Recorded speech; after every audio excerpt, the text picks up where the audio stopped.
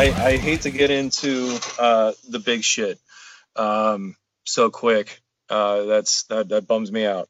But I I'm kind of trying to re up this dead language, and I don't know that it's dead, man. I really don't. But this Latin shit is just all over the place. So like I like the sound of this, so I'm gonna use it. It's Voliverdier, Kvidare, which means I'd pay to see that shit. Okay. Basically, I mean, like, it's not a flirting thing. It's not one of those things where we're dreaming about stuff. But this actually happened, and I wish there was a reenactment of it in some way, shape, or form. And I don't believe it's beyond reproach at this point. I 11th grade, 1998. I had tickets for Camden, New Jersey, to see the Wu-Tang Clan and Rage Against the Machine. Oh, jeez. Yeah. And look, neither one of them were necessarily in their prime. The Wu-Tang Clan was, they were still reaping the benefits of Cream, and they hadn't done the Killer Bees at that point, and we're talking 3 or 4 years removed from Evil Empire, Yeah. I guess, and probably another 5 or 6 months removed from the Battle of Los Angeles. But I mean, they were playing new shit, and they were killing it, the both of them together. And I had physical ticket in my left hand because the guy to my left had ticket, had actually had 4 of them, and I was so paranoid I bought 2 of them, and I didn't get to go see that show. Oh, fuck. My alibi fell through, and I think about that show every day. Not just because what can't happen anymore. The fact that, like, Tom Morello is so uninterested to work with Zach De La Rocha, that he will just continue to super band, and then, like, before you're in the middle super band, you put out the Night Watchman. Yeah. And again, if you want to talk about, like, dividing and conquering, the band situation, I'm being grateful to Audioslave because of just aligning yourself with Chris Cornell is not. Oh, yeah, existing. Yeah.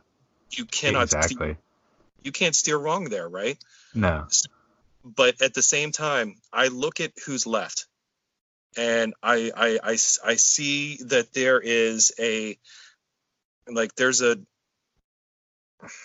there's a permanence there. There's a situation where you can re-up this situation. I mean, I if it were me, I'd have did it last year, because you could have done it in the summer and did it 30 years in the making, because just because it would have been Titanic. Like, can you imagine what that, like, the draw of that? I mean, no. And not to mention, like, we're kind of scratching the surface of something here, but, like, I would pay to see those two back on stage on the same headliner, like, just absolutely crushing the idea that mumble rap is a thing or is relevant or necessary in the world. Because if you want to talk about, like, hyperbole in lyrics, or as being a hyperbolic lyricists, like, you're talking about, like, I mean, we can't reference ODB anymore, or if you're a Chappelle Show fan, the Old Dirty Chinese Restaurant. Yeah. Boy, that was a good episode. Oh man, the racial draft. That whole show was just right? top notch. Yeah, they should have never turned that over to Donald Rawlings, but God bless, and rest in peace, Charlie Murphy. But again, I would pay good money for the existing folks that are left, just to put that show back put those 2 tickets back in my hand again. Yeah. And make good on them, because it needs it. It needs it. It's unreal.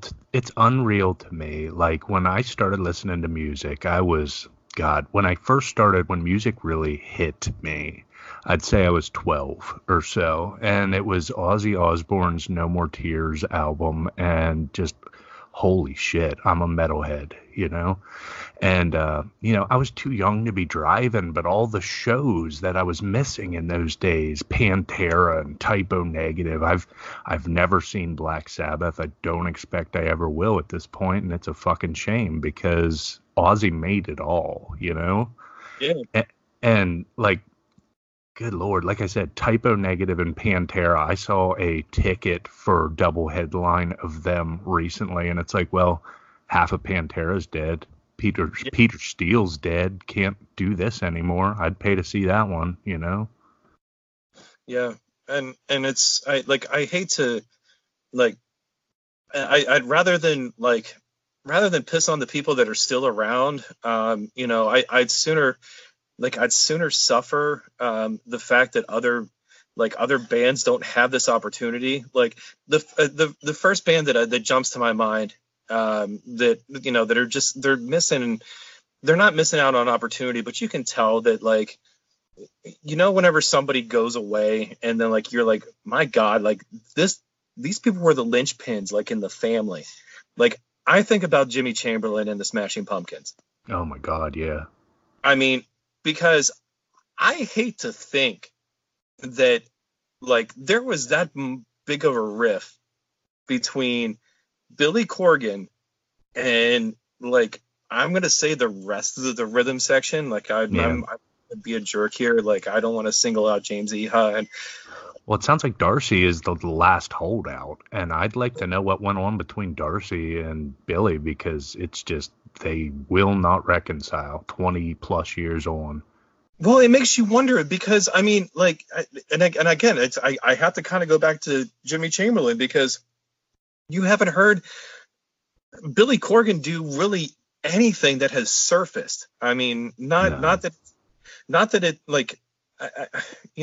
there's so much out there that could distract you from it. But if Billy Corgan came back, I mean, think about Billy Corgan's voice, and and you talk about iconic, and you talk, you don't put him with Chris Cornell necessarily, but I mean, or a Chester Bennington, or a Trent Reznor, you don't put them. He doesn't belong there. But could he maybe be with a John Fogerty? Maybe. Yeah, maybe, because I don't know, Melancholy is still one of my all-time favorite albums. The whole fucking thing, it's just a masterpiece, and that was Pumpkins in their prime, I mean, there wasn't, of course there were things that hit the radio that didn't hit the radio, but I just, you could have threw a dart at Melancholy and probably sold 1 million records just based on the sale of that dart hit. Oh yeah. I mean, you wouldn't. The B-sides were good from that album. Yeah, the B-sides were fucking amazing, and it just, everything about that session had to be magical. And if that's what burned out Darcy Retzky on Billy Corgan, then I don't know, man, maybe that's what you needed in your life, Yeah, I and it's so I don't know, and again, I don't want to hang up on what could be and stuff like that. But I mean, the other thing that I have here, though, is the other thing that I think I'd pay to see here is, and then I again, this is me just I think of missing out on opportunities, because that Vita in there, that's life in there, that's life in that Latin. And I think about tourism. People go to beaches, beaches have draws in and of themselves and that kind of thing. And the first thing that I thought of was, why isn't there someone that literally maybe works from, maybe 4 or 5 months a year, and their only business is to make sure that at some point during, like, once a week, you collect, I don't want to say, I mean no disrespect when I say has been bands, let's not be a jerk here, okay? But I heard a rendition of it was acoustic version of Godsmack's Running Blind, okay? Okay. And I wonder, why can't Sully Erna take, like, a real cheap drum set, his acoustic guitar, like maybe his second worst amp, and like a guy that can strum effectively, and he have like a 70 to 75 4-month like booking up the East Coast, from Tallahassee to Fort Lauderdale to to Savannah, like playing anywhere where if you have a strong enough stream of piss, you can hit sand. Yeah. Like get these people, like I mean, and I'm not just like nitpicking Sully Erna, because I've seen Godsmack more than I've seen other bands that I care more about. I think Sully Erna is a genius. Okay. But why aren't they like why isn't there somebody calling Brett Scallions from Fuel? I mean, well, maybe other than to check on whether or not he is alive from the heroin. Yeah, that worries me, but yeah, continue. But Lejean from Seven Dust, I mean, Oh does my this God, guy yeah. does he not have an acoustic voice that could draw a crowd? I mean, why are we, I mean, again, this isn't the business of the House of Blues. Okay, the House of Blues gets their own bookings, that's fine. Okay. Mm-hmm. But I mean, I'm a frequenter of, when I go to the beach, when I'm allowed to go to the beach, I think of Dewey Beach, I think about Delaware, and I think of this place called the Rusty Rudder. It's got this like bonkersly small stage, it's enough for 3 people. And I wonder, like, why can't a small group, like a small, a kick around band, something that you're not going to, you'll remember it, but Yeah. you'll also be pissed if you missed it, Oh my God, yeah. like it seems like it's a missed opportunity. Like there's money being left out there on the table. I mean, like, maybe these guys are bored, like I don't know, like this could be beyond its, I don't know. I've been kicking this around for like almost a month now, and I'm like, this has got to be right. Like we should be doing something about this. Like, let's start making some phone calls. Let's start shaking some trees, because this sounds like an okay idea. Like, I mean, Oh, absolutely. There's the guys that want to be on tour all the time that would rather just go ragtag with a bunch of pals or something and throw something together, make a new fucking Yardbirds or something. Who knows, It's weird. It's weird that you bring that up, because like I think about how, it would just be cool to be in a different beach every week, Oh my God, yeah. like granted, I mean, maybe Delaware doesn't have the best draw or whatever, but I mean, you can pick up things here and there. I mean, I think about who's not doing anything right now, and I doubt that they're waiting. Maybe they're waiting for the big tours to call. Maybe. But a lot of them phones aren't ringing. You know what I Yeah. mean? Like, Well, go ahead.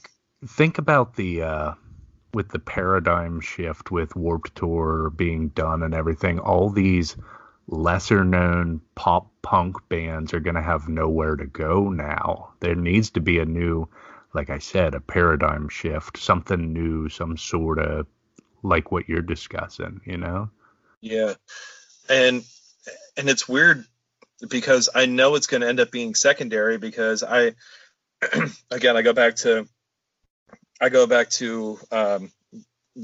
to Dewey, or go back to like Ocean City, New Jersey, or something like that. I mean, anymore, like it's like you have to put up a half pipe in order to get people to come anywhere, and maybe that's a bad thing. Like maybe it's not about the draw. Maybe it's about like it's the small time revenue. Like would you shit a brick if you saw I don't know, like I don't know. If I saw Lejeune from Seven Dust on the like on the uh, I don't know, any of the boardwalks. Like Oh yeah, if he was walking the boardwalk in Wildwood, New Jersey, where I vacationed as a kid, like yeah, I mean, you would have to clean me up in between the like yeah, I would be dripping all over the beach ATVs.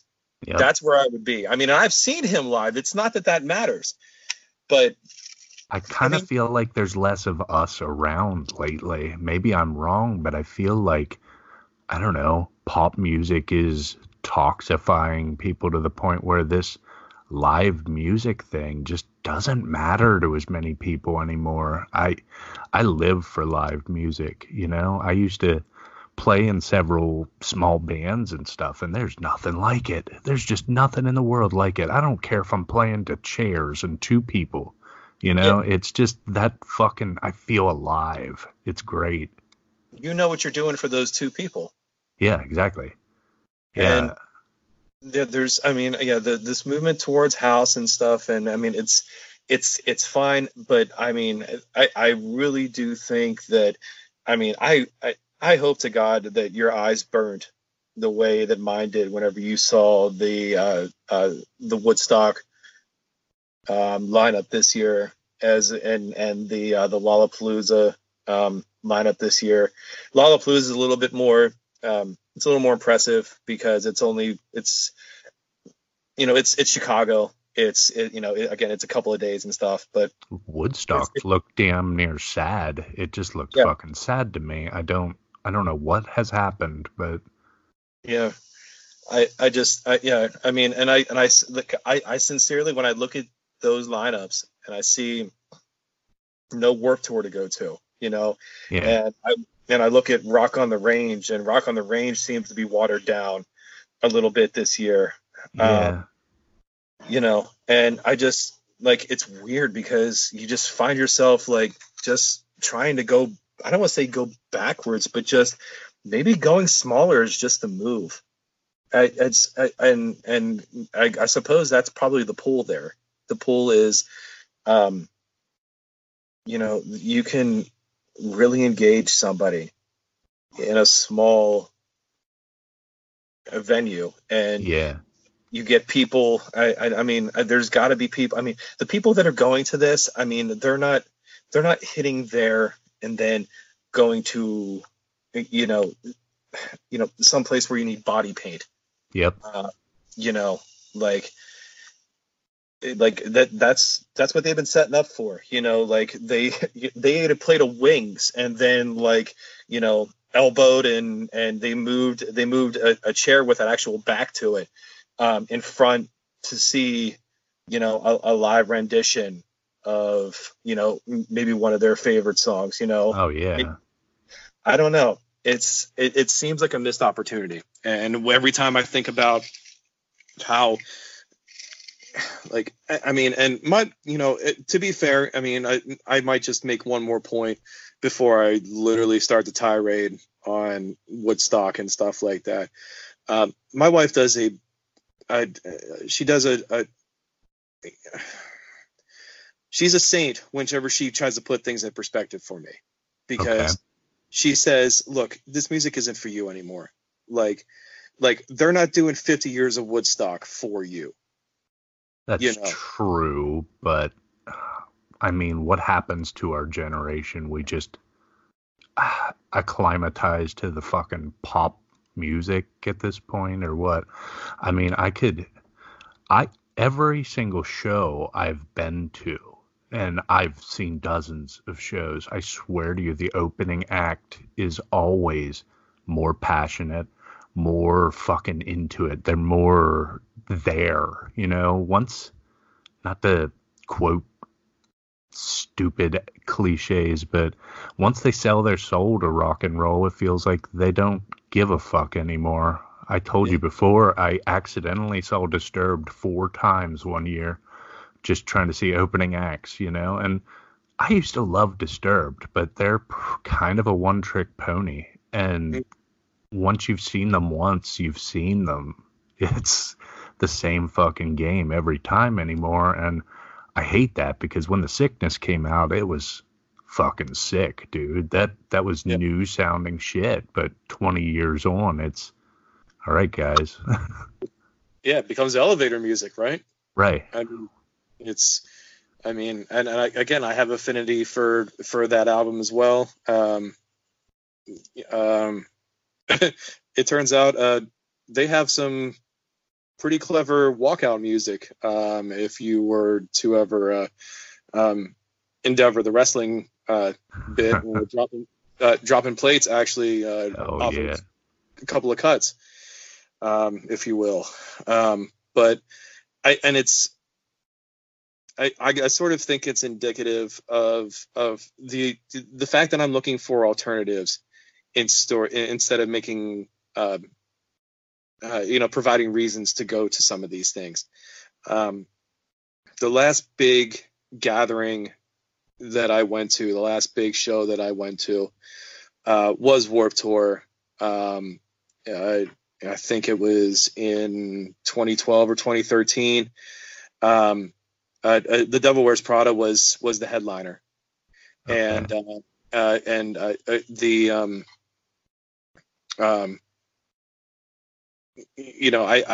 The only song that I cared to hear that entire trip, which made it worth its while to drive down to Virginia Beach at that point, they opened with. So like I heard Danger Wild Man in its absolute incarnate way. Like even before people realized, like people weren't done getting their beer before they spilled it on my shoulder before that song started to play. Yeah. And I tried to take a video of it, and that video has since been lost, but I mean, it wasn't much of a video to see, but like I wanted to be able to kind of go back just to that little bit of a feeling, because I think that's more what it's about now. But it's become less about what the new draw is. Like I talk about feels, and I talk about like, just getting goosebumps from music, and I don't know how people do it if they're not, if you can't be engaged in a lot of this new shit, man. It's hard. I know. It's amazing to me, but I don't know. I feel like an indie cliche prick saying stuff like this, but I find myself listening to the stuff that flies like, I don't know, it pans right up above and then below the radar. Mm-hmm. Lately, I'd say for 5 years, my main bands are Devin Townsend and any incarnation of Devin Townsend, and Opeth. And Opeth is more the death metal side. Devin has so many genres, it's ridiculous. I would ask before we go on with Devin Townsend talk that I don't know, you should listen to Devin Townsend Project's Addicted album. It's the closest thing he has to a pop album, and it's just front to back one of the coolest fucking albums I've ever heard. And you can tell it's pop music for metalheads, and it's amazing, and if you're into that, he's got 20 plus albums. I could, depending on what mood you're in, I listen to Devin a lot. He's just so cool. And, anything from ambient, just not like ambient trance, like ambient music, like a soundtrack album he has put out, to death metal, to he has like soft, folksy sounding flute music and stuff. And it's amazing. He's just an amazing musician, and you can tell he loves it. I saw him at Silver Spring, Maryland, and it like brought tears to my eyes because he's just up there having a good time.